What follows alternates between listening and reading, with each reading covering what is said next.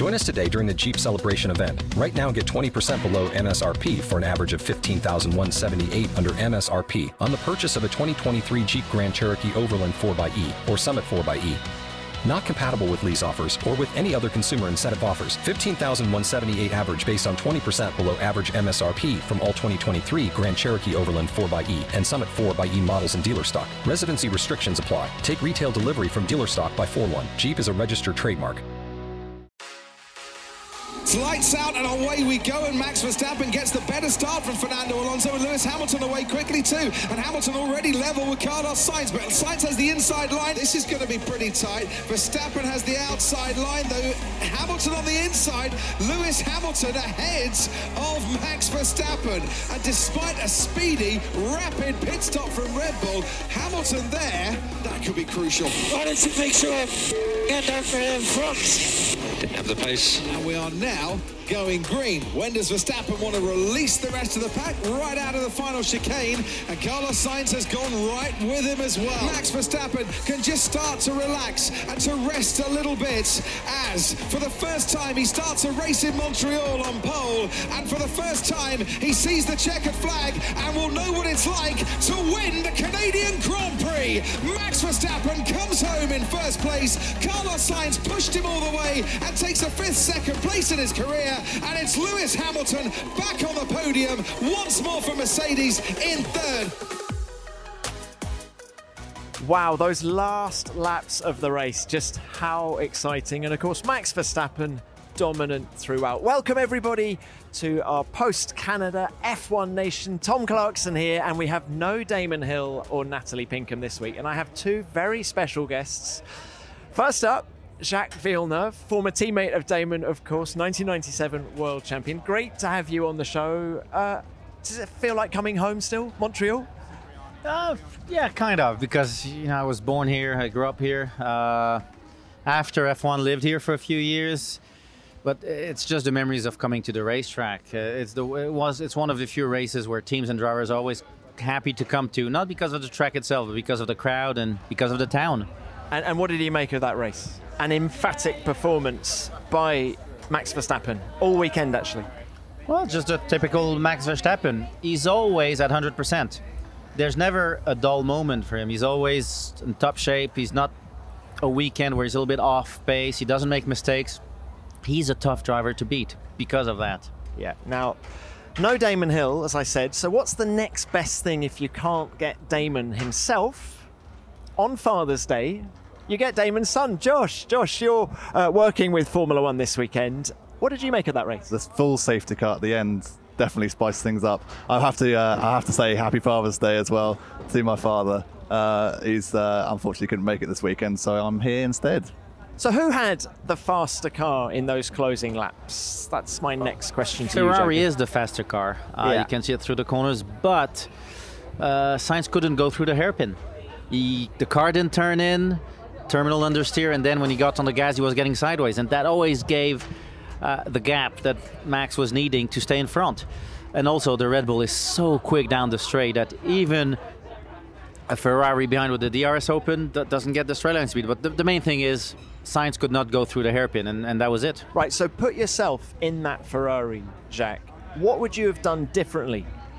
Well, not much.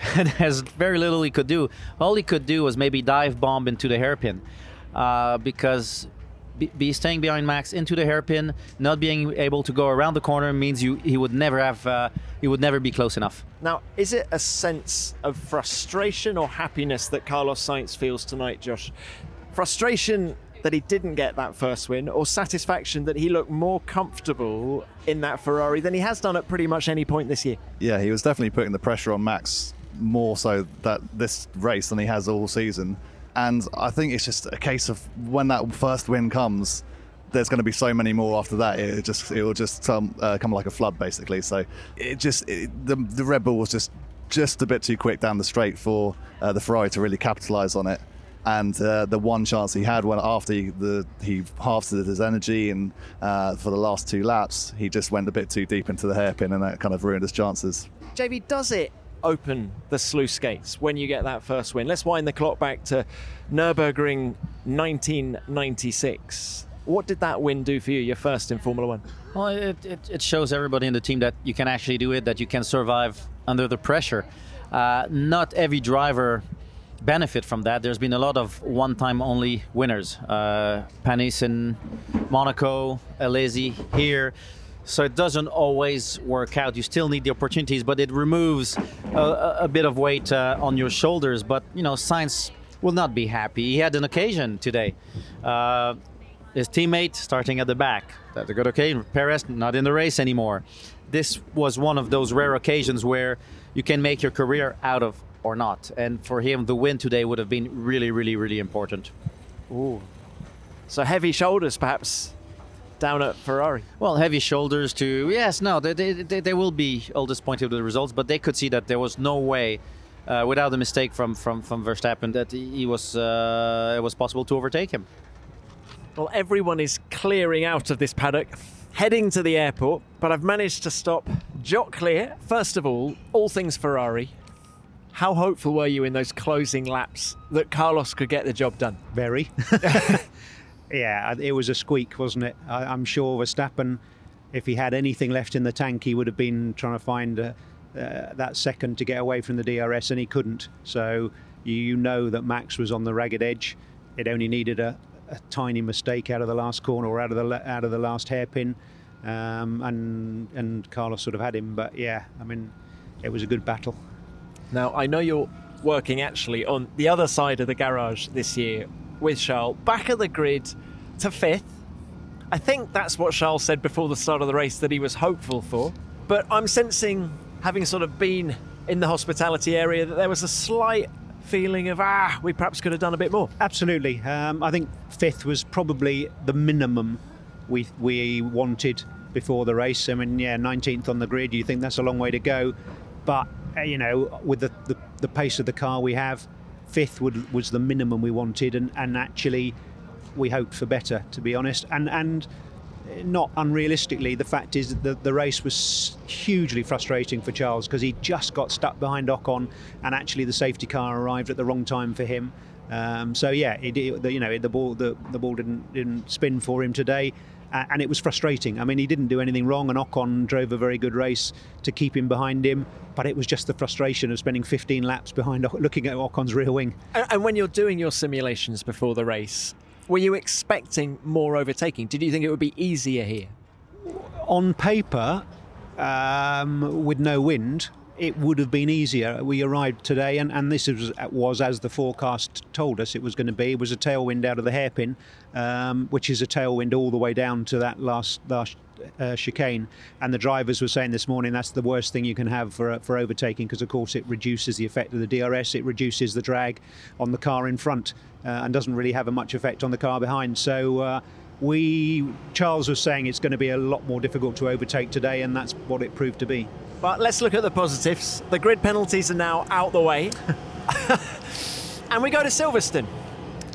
With a clean package and every reason. And Charles's last words were, "We need to arrive in Silverstone and smash it." And he's going to be right back. And knowing that car as you do you think you'll be competitive there? Absolutely. I mean, it's been quick everywhere, hasn't it? Yeah, absolutely. It's been quick everywhere, and I know that Charles will be competitive, and Carlos will have got a lot of confidence from today.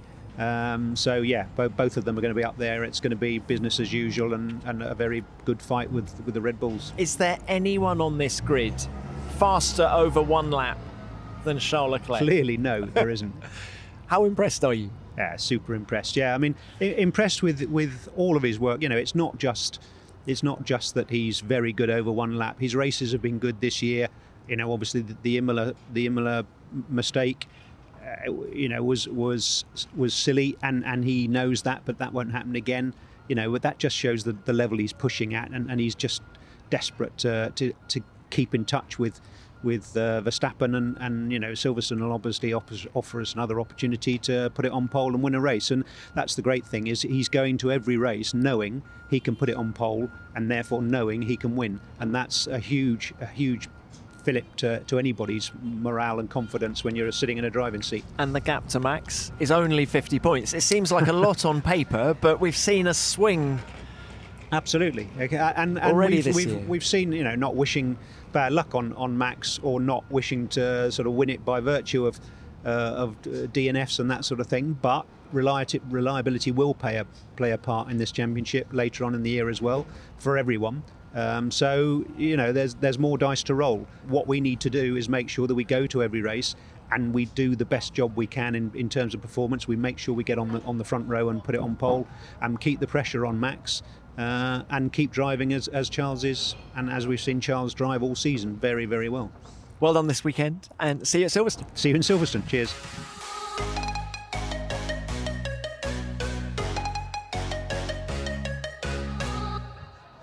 We're joined now by the winning team principal, Christian Horner. Christian, what an emphatic weekend by Max Verstappen. He's been outstanding this weekend, I think, from the first lap in FP1. He's led pretty much every session of the weekend, and then that race wasn't straightforward for us because the VSCs were probably at the worst time for him. But he made it work, and the pressure he was under. The important thing was we got him track position for that last sector of the race, and then just huge pressure after that last VSC with a very fast Ferrari behind him. Well, how worried were you in those last 16 laps? I didn't think he'd be able to hold on. The DRS is pretty powerful here when it's one-on-one. He just drove an incredible race, not a single mistake. Who had the faster car in that race, you or Ferrari? I think it's nip and tuck. I mean, if you look at the first sector, we were quicker. If you look at the middle sector, they were a bit quicker. Last sector was about the same. So it was really, marginal.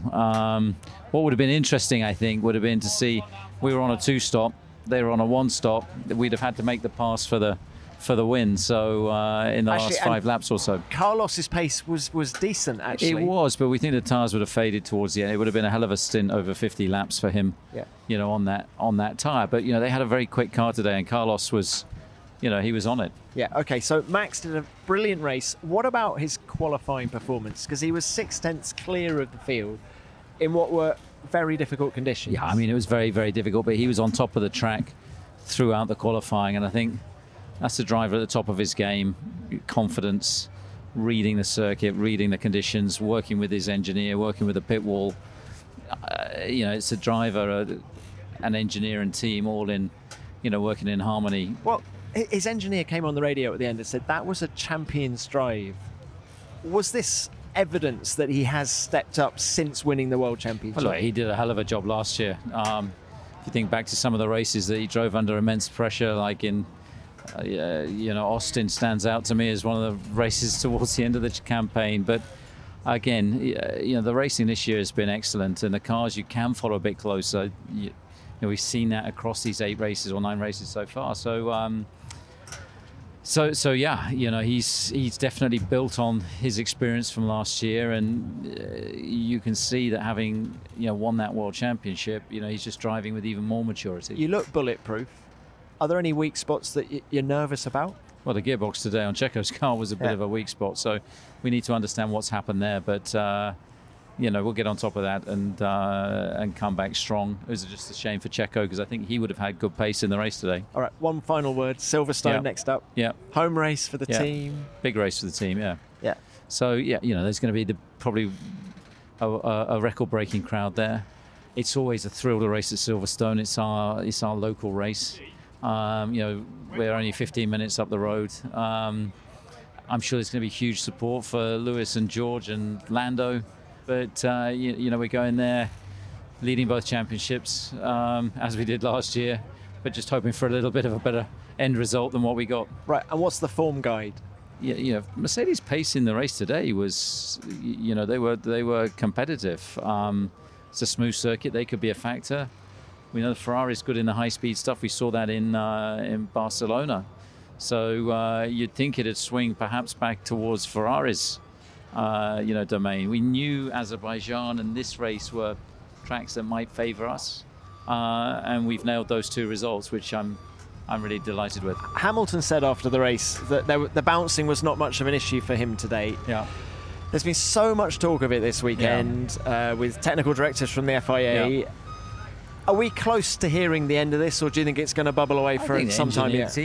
Cars will converge over the course of this year and certainly into next year we've just come through probably the two worst events for it. Bumpy, fast, long straighted circuits. And I just don't think there should be an overreaction, to it. I mean, there's a bit of lobbying going on in the background, as we all well know. But on today's example, there didn't look any issues. Christian, fab race from you guys. Many congratulations. Thanks a lot. All right, that's our top two. So Verstappen had it all under control, I felt, all weekend. Carlos Sainz just needs that first win to be less than a second behind at the flag. Very frustrating. But look, what about Lewis Hamilton? Let's talk Mercedes now.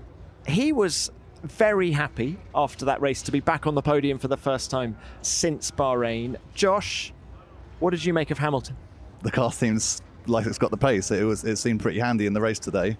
It maybe lacked a bit of pace throughout the entire weekend, and they finally sort of get there at the end. At least George is making the most of the package, it seems. But it's just going to give him that kind of boost of confidence that he needs right now.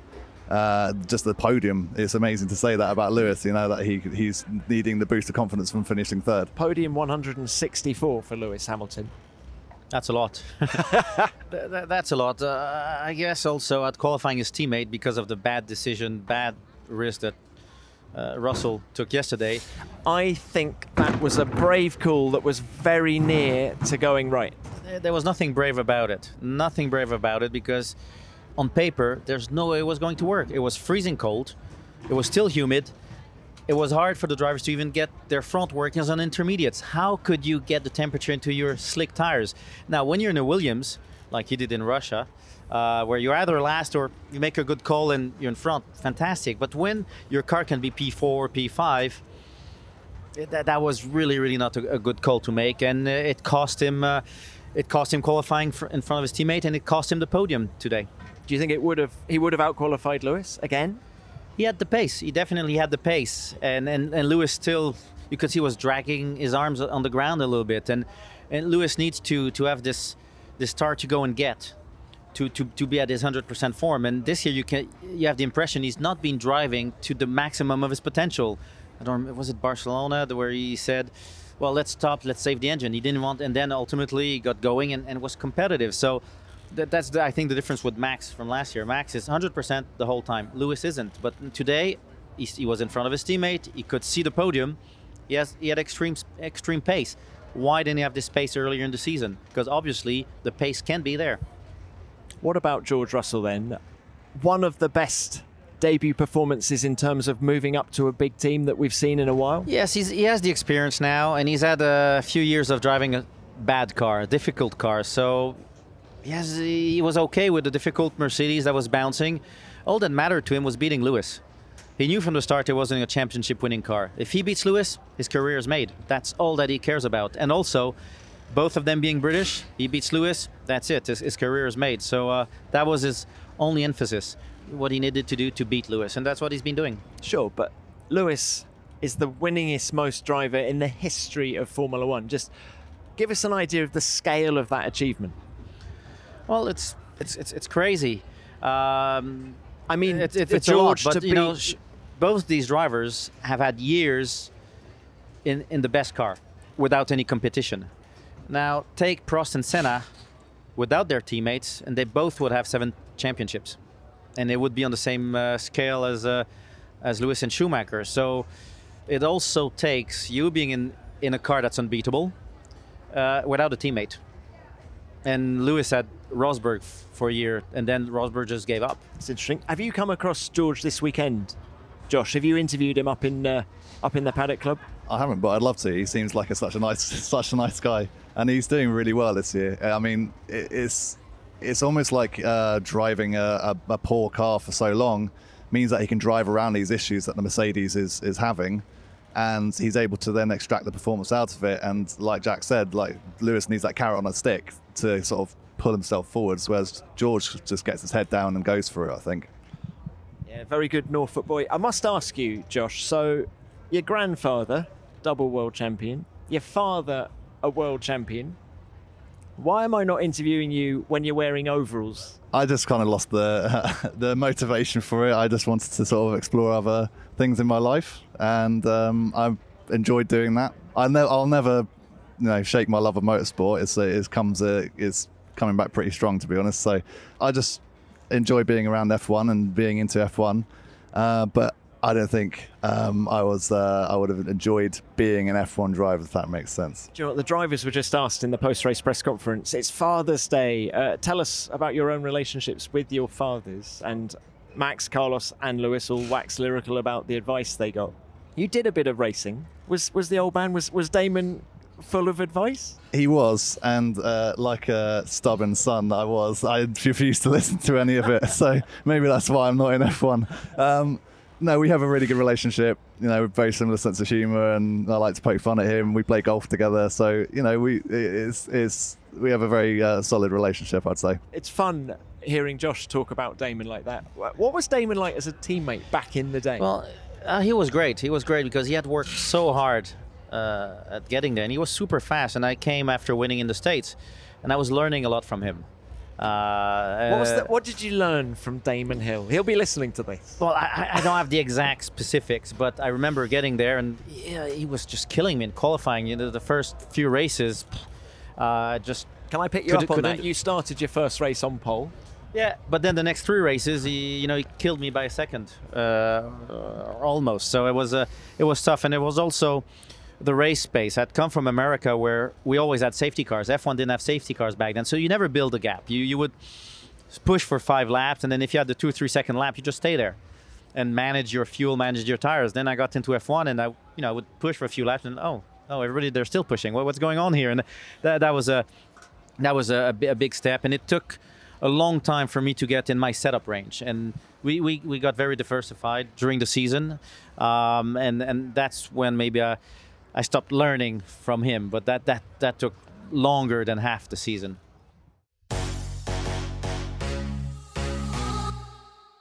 Now look, let's move further down the finishing order now. We've discussed an emphatic win by Verstappen, Sainz second, and then Hamilton and Russell third and fourth. Charles Leclerc coming from the back to 5th place. Impressed? Yes and no. When you're in a Ferrari, you should only have a Red Bull in front of you. And that's... You're a hard man, JB. No, but it's true. It's true. No, it's true. Before the race, they took those penalties because it's Montreal, and in their mind, the worst they could finish was P4, having Perez still in the race, and they didn't. So that also shows how good Lewis was today, because he's actually ahead of a Ferrari. There was also a safety car that allowed Charles to get close to the pack. And he finished 5th. So, yeah, it's good. It's good salvaging of points, but it's not good enough. They had a poor pit stop and got out behind 4 cars instead of ahead of them, fighting to get those positions, killed their tires, and that's why they didn't get the Mercedes in the end. What have you made of Charles' season so far, and specifically the last 3 races? He's super quick. But right now he still makes a few little mistakes that he shouldn't. Imola, for example. Then he's not helped by the team, but that's the energy they all have together. Right now we know he's fast, he's aggressive. Is he a world champion? Is he like Max? How is he under pressure when it's money time for the championship? That's what we still need to find out. Is there a faster man in Formula One over 1 lap? Probably. There always is the faster man, but the faster man is also dependent on his car and his setup.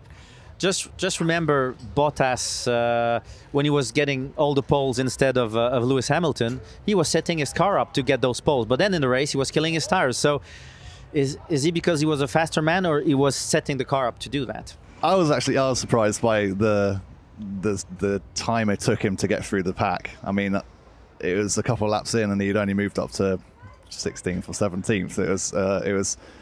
I was surprised that he wasn't sort of blasting through those cars a little bit earlier. Maybe because of the mixed up grid, some of the slower cars were actually near the front. But he did get stuck. He had a few tripping points, like Jack said. The bad pit stop kind of undid a lot of his good work, and getting stuck behind the Alpines with their insane top speed at the moment seemed to really hurt him as well. Oh, I love the thought. Let's talk about those Alpines. JV, we can actually talk about a former teammate of yours now, Fernando Alonso, those 3 races at the end of, 2004 in the Renault. I, for one, loved seeing him on the front row of the grid. Well, it was amazing. It took him a little while to get up to speed in the Alpine, or in the Renault Alpine, and to get the team to work with him, to work in his direction, to develop the car in his direction. But he's been unlucky this year, either in strategies, pit stop, cars falling down. Today had the engine going down as well, and that kept him in the back. Didn't work out with, same thing with the pit stops, with the virtual safety car. So it seems that he's carrying some kind of weight with him, and every time I talk to him, he says it just never goes right. Even when, but he's relentless. He's like Max. He never gives up anything.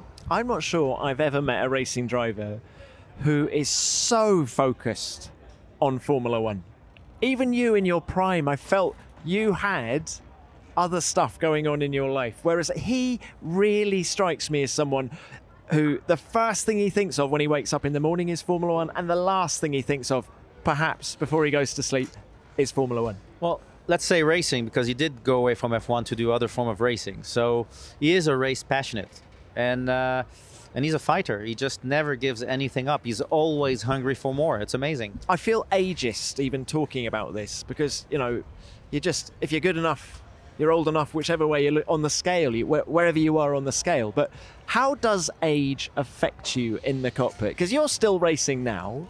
Age affects you when you're not willing to take the risk anymore. You're not willing to make the sacrifices anymore. You'd rather be at home than taking the risk on the track. And that's when you start slowing down. That's when your mind is not on it anymore. Physically, in modern days, we eat better, we train. So you don't get old as quickly, and it depends how much you've hurt yourself in your racing career as well, but the hunger is still there. So you might lose a tenth or two, but that gets overly compensated by experience. And as you can see now, I mean, he's a very experienced driver. He's not the youngest on the grid, but look what he's doing against Ocon now, and he's there when it's needed. 41 at the end of July. He was actually on my flight from Baku, and I noticed that he's wearing these braces on his wrists, both wrists, and I said, what's that all about? And it's from his crash at the Australian Grand Prix in qualifying all those races ago, because he actually hit the barrier with his hands still on the wheel, and he's hurt his wrist. So between races, he's still needing that support. But you see how stiff the suspensions are now. They keep banging wheels and they don't break off. And because also with the power steering, the steering is super light, so they don't hold the wheel very strongly. So when they hit a wall, it gives a jolt to the wrists. You know, I've never taken my hands off a wheel, ever, because you can... In a crash, you've never taken... No, never, because you can brace yourself. So you save your neck a little bit. You might hurt your thumb, but I'd rather hurt my thumb than my neck. So it does help. And I've bent wheels. When there was steel wheels, I've bent a few of them, and I was always okay. But the suspension would also peel off. But now you can see, just take Ocon's crash in Miami. He got hurt because the suspension didn't break and nothing was absorbed. You need the suspension to break a little bit to absorb part of the impact. Yeah, that's a good point. So you didn't take your hands off the wheel when you never. Hit at Eau Rouge 1999. Oh no, I was still trying to make the corner somehow. Do you remember that crash, Josh? I do indeed. Said like a true racing driver as well. And you'd also know something a little bit about someone driving into you in the suspension braking as well. You'd know a little bit about that too. When did you first become aware of Fernando Alonso? Is it quite weird for you to still see him racing? Yeah, it's extremely, you know, from the moment I kind of became aware of Formula One, Fernando was just starting out, and he was always, I mean, he's always been one of my favourite drivers, him and Kimi Räikkönen. I'm so sad to see Kimi go, but Alonso is just a fighter. He just gets his head down and commits everything to what he does at the track, and I just love that. Well, we've made our way down to Alpine, and I want to say what a brilliant weekend for this team. Say it. I'm saying it is a brilliant weekend, although, of course, Fernando Alonso, we've just heard, has received a 5-second penalty for weaving, I think, at the end of the race, so he drops from 7th down to 9th in the order. But I want to overlook that little penalty. Otmar Szafnauer, team principal, is joining me now, and what a hell of a weekend for Alonso. Great. Put it on the front row. Was running pretty strong at the beginning. Had some issues with the car. And unfortunately dropped back into 7th. But, you know, even with the car issues, had we not had the safety car, at the end, he would have finished a position or two higher. Let's start with qualifying. How good was Fernando Alonso in those really tricky conditions? Brilliant. So tricky conditions, tricky for everybody. Make a mistake, you're off, or even into the wall, and he was brilliant. Put it P2. Now, it seems to me that this car is getting more and more to his liking. And I'm only looking at the timesheets here, but the gap to Ocon this weekend was large. What do you attribute that to? It was large at the end, but not every lap. So Esteban was making inroads. He was getting closer and closer. But you have to remember, in changeable conditions, Fernando is on it very quickly. And, he gets up to speed much quicker than most drivers, too. So is that experience? I think Talent? he's always had it. Right. He's always been on it very quickly. And experience helps, too. Otmar, with the package you have now, what are your objectives going forward? So I think we have to be realistic, and if we do a good job from now until the end of the season, finishing a solid fourth would be good. Yeah, but if you get the rub of the green, is a win or a podium possible? Yeah, for sure. If we get the rub of the green, a win and a podium is possible.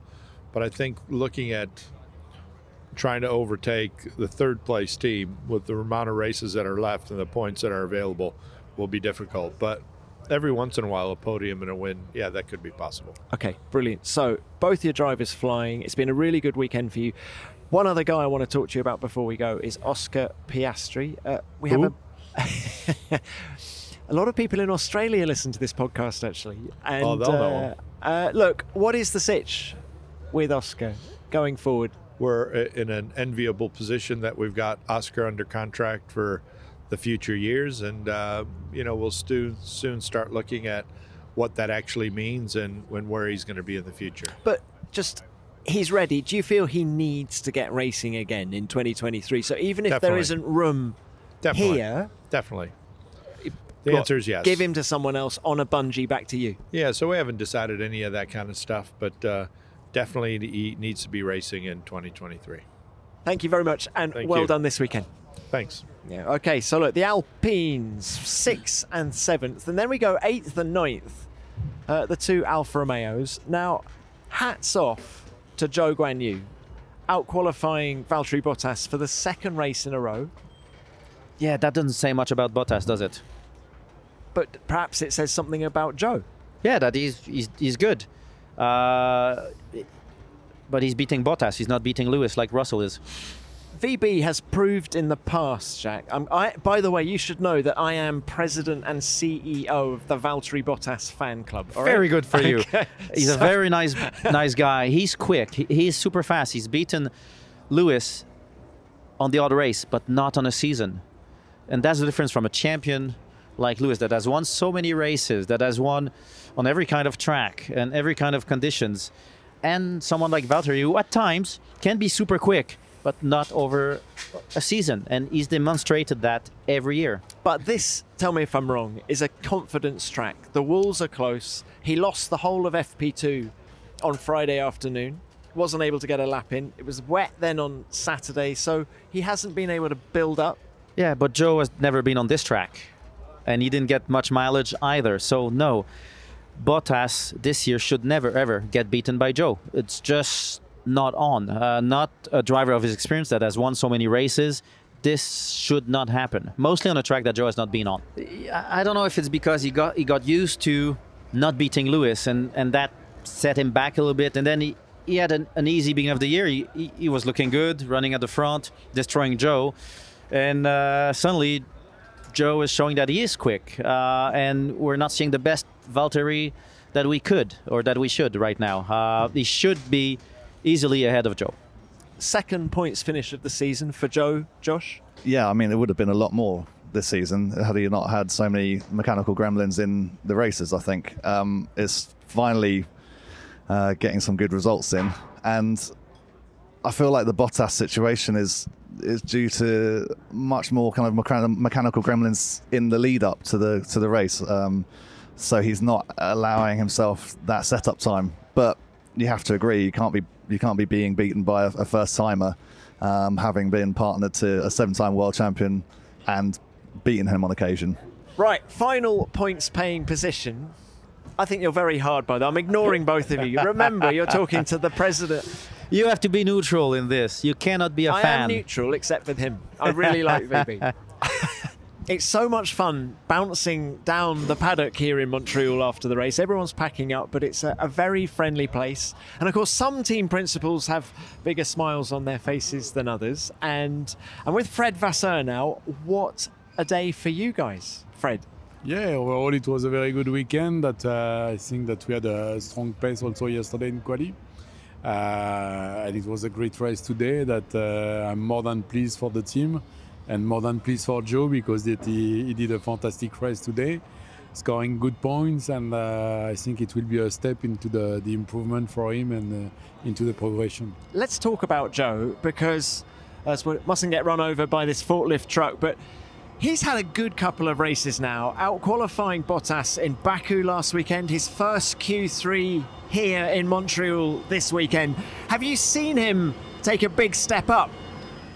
Yeah, well, from the beginning of the season, it was. I think he made it step by step. That we put the first target was to do some Q2, and he did it on the first one. And he was always very strong into the races. That a couple of times he was able to score points, but he had an issue on the reliability side. But overall, I'm more than pleased for him because that he was always positive, always very team oriented, focused on the job and pushing for the team, and I think it's a great achievement for today. Him and Valtteri are working well together? Yeah, more than this, that they are, both of them, they are completely team oriented, and honestly it's really helpful on the performance of the team. It's the atmosphere into the team is great, and it's a good push. This car of yours, is she quite tricky to set up? Because it seems to me some races you guys are so strong and genuinely right up there, other races less so. No, I don't think so. I think that the pack is the field is very, very packed, and it's very, very tight between P6, 7 and P18 perhaps, or 20. It means that as soon as you are doing a small mistake, you take a yellow flag, or you are doing a mistake on track or a small mistake on the setup, you can move from P8 to P18.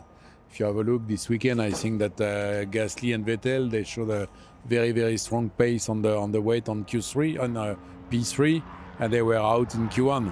But it means that I think it's also the good side of the championship this season. It's that it's very, very packed, and the competition is intense, and you don't have to draw a conclusion when someone is doing a weekend P16. It's not the end of the world. It's just that it was not the perfect weekend for him, but he can come back the week after. All right, well, Fred, fantastic result. Double points finish for you guys here in Canada. Many congratulations. Thank you.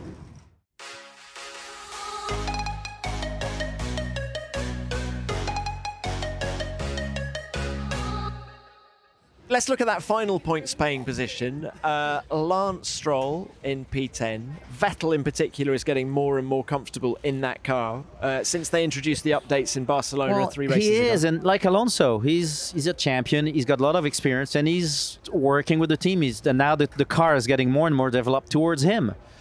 And the more this happens, the more it will be difficult for Lance to drive that car. The difference in quality of drivers will start to show. And you see that a lot in the modern car. In the 2022 car, you see a big difference in between drivers. And it looks like the last few years, it was hiding a lot of the talent in drivers. Let's talk McLaren. It's been a bad weekend for McLaren here. Ricciardo coming home in 11th place, Norris back in 15th. At one point, what was it in the race? Did they turn up with, was it 3 mediums and 1 hard, or was it 3 hards and 1 medium for Norris? It was a messy pit stop for him.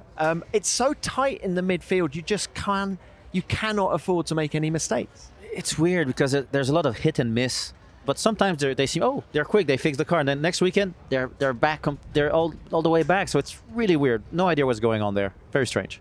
In the defence of Lando in particular, I want to get both of your thoughts on what I call the young guns in Formula One now. You've got Max Verstappen, Charles Leclerc, Lando Norris. You cannot call Max a young gun. How long has he been in F1? No, seriously. It's not the age. I think this is his 150th race or something. Exactly. It's not the age that matters, it's how long he's been racing. He's been a professional racer since he was 5. He is one of the most experienced drivers, so he's an old driver in a way.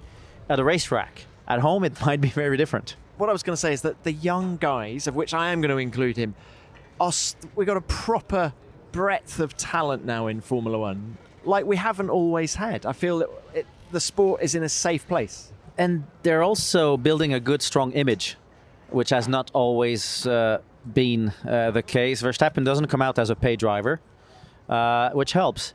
So and same thing with Leclerc. And they come from the same school, from the same time, and it is a good crop. Now, look, Josh has got to go to get a plane. Before you go, I want your thoughts on the young guns in Formula One in a minute. Those 4 guys I mentioned. It's an interesting era for F1 because drivers are so much more kind of forthcoming with who they are as a person. And so it's really exciting, actually, to sort of see all this new talent, very strong talent. It's exciting to see, and I'm really looking forward to seeing where the next few years in F1 go. It's great to have a Hill on the programme this week. Look, brilliant. Thanks, Josh. Say hi to the old man from us. JV, okay, so you think Max Verstappen is one of the old guns? Not old. Lewis is part of it, and Fernando Alonso. And yeah, both of them are champions. Lewis, an incredible champion with experience that will be tough to beat. Max has won 1 championship, but look how he's racing like he's been doing this for 20 years. Have you seen him step up in any way this year with that confidence that comes with winning a world championship? I saw him step up last year, and he's just carrying on the same wave. You've had a lot of drivers win the championship and then suddenly you give up. And suddenly they've achieved their goal and they just don't have it in them to still have that energy to keep going. And when you look at Max, it's as if he hasn't won yet and he still wants that first win. It's amazing. How much does a title fight take out of you? Let's go back to 97 and that epic season between you and Michael Schumacher. Actually, in 98, although you were the reigning world champion, were you pretty shocked mentally? No, it was good. The season finished earlier than now. I think by the end of October, it was finished earlier, so we had a little bit more time. We had a month off, and we did a huge amount of testing then during winter. By the time the first race come, we were all fine. There weren't as many races. We had just had a lot of testing instead. So mileage, but not the pressure of race weekends. What was tiring was to have a crappy car. That was after having won and have a car that was just undrivable. That was tough. A couple more things before you go, JV.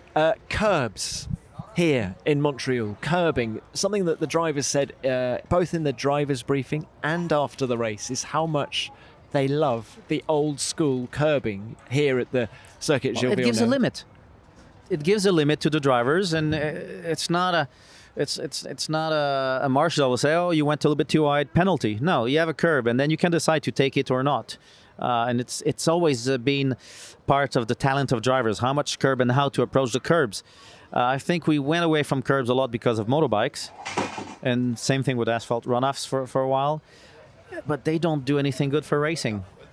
That's interesting. But also, we didn't see anyone end up in the Wall of Champions this weekend. How disappointing. Yes. How disappointing. You're only a true champion if you've hit that wall. I mean, I started it, hit it twice. Michael hit it. Damon hit it. Yeah, Did Jensen hit it as well? Yeah, Jensen's hit it. Exactly. So I don't think Max hit it. So well, he's not a true champion. Is exactly. That what we decided? He needs to hit the wall first. Can you see anyone beating Red Bull and Max Verstappen this year? What are we? We're 9 races in now. He's 46 points ahead in the Drivers' Championship. Ferrari and Leclerc can. Can Charles keep his momentum, his pace, race after race like Max can? That will be the telling factor. He's got the pace. He's got the pace. He's got the car. And as we've seen, Red Bull also can have mechanical failures. And this rebalances the whole show. But if Max doesn't get mechanical failures, then he's really tough to beat. If Charles can be on the same pace and not make a mistake like in Imola, then he will be on the level of Max. But it's a tough place to be race after race. And how difficult is it, Ferrari? They've been away from the limelight for a few years now. To suddenly be back in it, and we've seen a few operational errors from them. I mean, of course, the Monaco strategic decision. But does it take a while for a team just to get race fit again, winning fit again? It's a mindset. And Ferrari has said that their goal this year was not to win the championship, but to become competitive again. If you set that goal, then that will be your limit. Well, JV, thank you very much for your time. It's been great to have you on the show on F1 Nation. Thank you. It's been a lot of fun. It's good to see you. How are you enjoying being a dad, by the way? How's little Gilles? Yeah, it's amazing. You know, this is my 5th boy, and every boy is as amazing as the previous one. It doesn't become dull. But does he sleep through the night yet? How old is he? 5 months. Oh yeah, he's full of energy, but he sleeps as well. Right now he's a perfect boy. So let's hope it carries on. Jacques, in 4 years' time, you'll be putting him on a go-kart, and then I have a hard time with that. You know, at the top level, they're spending $500,000 to go kart racing. I mean, they're kids. They're supposed to be having fun. I see it as bad education, other than the racing aspect. I just don't comprehend it. I want him to have fun. He wants to do some karting. Yeah, let's go and play. I was a skier. I never did any karting. It's not the best school. It's become obligatory because teams are saying that you need to kart. If not, you can't race. But it's not necessarily the best school. It drives differently. It teaches you pack racing, but then look at all the karting racing. Do you see a kid having fun there? No, they look like they're already 30 years old, getting angry all the time. It's wrong. It's very, very wrong on the educational side. I don't think he's got a karting future ahead of him. I might not have a choice. I don't know. He might be talking about that day in, day out, because that's how I was when I was 5. My 9-year-old, 9-year-old is asking about going karting all the time. But it takes passion. It takes, even as a kid, you need to be wanting to make sacrifices. But if you're willing to get to that level, then you'll get it in skiing. You'll get in every other form of sport. You'll get the mindset. If it's the driving, holding a wheel and pressing on the pedals, you can learn that afterwards. JV, many thanks. Great to see you. Thank you. Well, that's pretty much it from Montreal. And just to be clear, after all the penalties have been dished out, Max Verstappen was our winner, Carlos Sainz second and Hamilton third. That was the podium with George Russell fourth, Charles Leclerc fifth, Esteban Ocon sixth, and then after Alonso's 5-second penalty, Valtteri Bottas was promoted to 7th, Zhou Guanyu to 8th, Alonso ending up in 9th, with Stroll in that last points-paying position in 10th. My thanks to Jacques Villeneuve and Josh Hill, and of course for you for listening. We'll be back on Tuesday the 28th of June to preview everything to do with the British Grand Prix, so please try and join us for that. But for now, F1 Nation is produced by Formula One and Audio Boom Studios. Thanks for listening.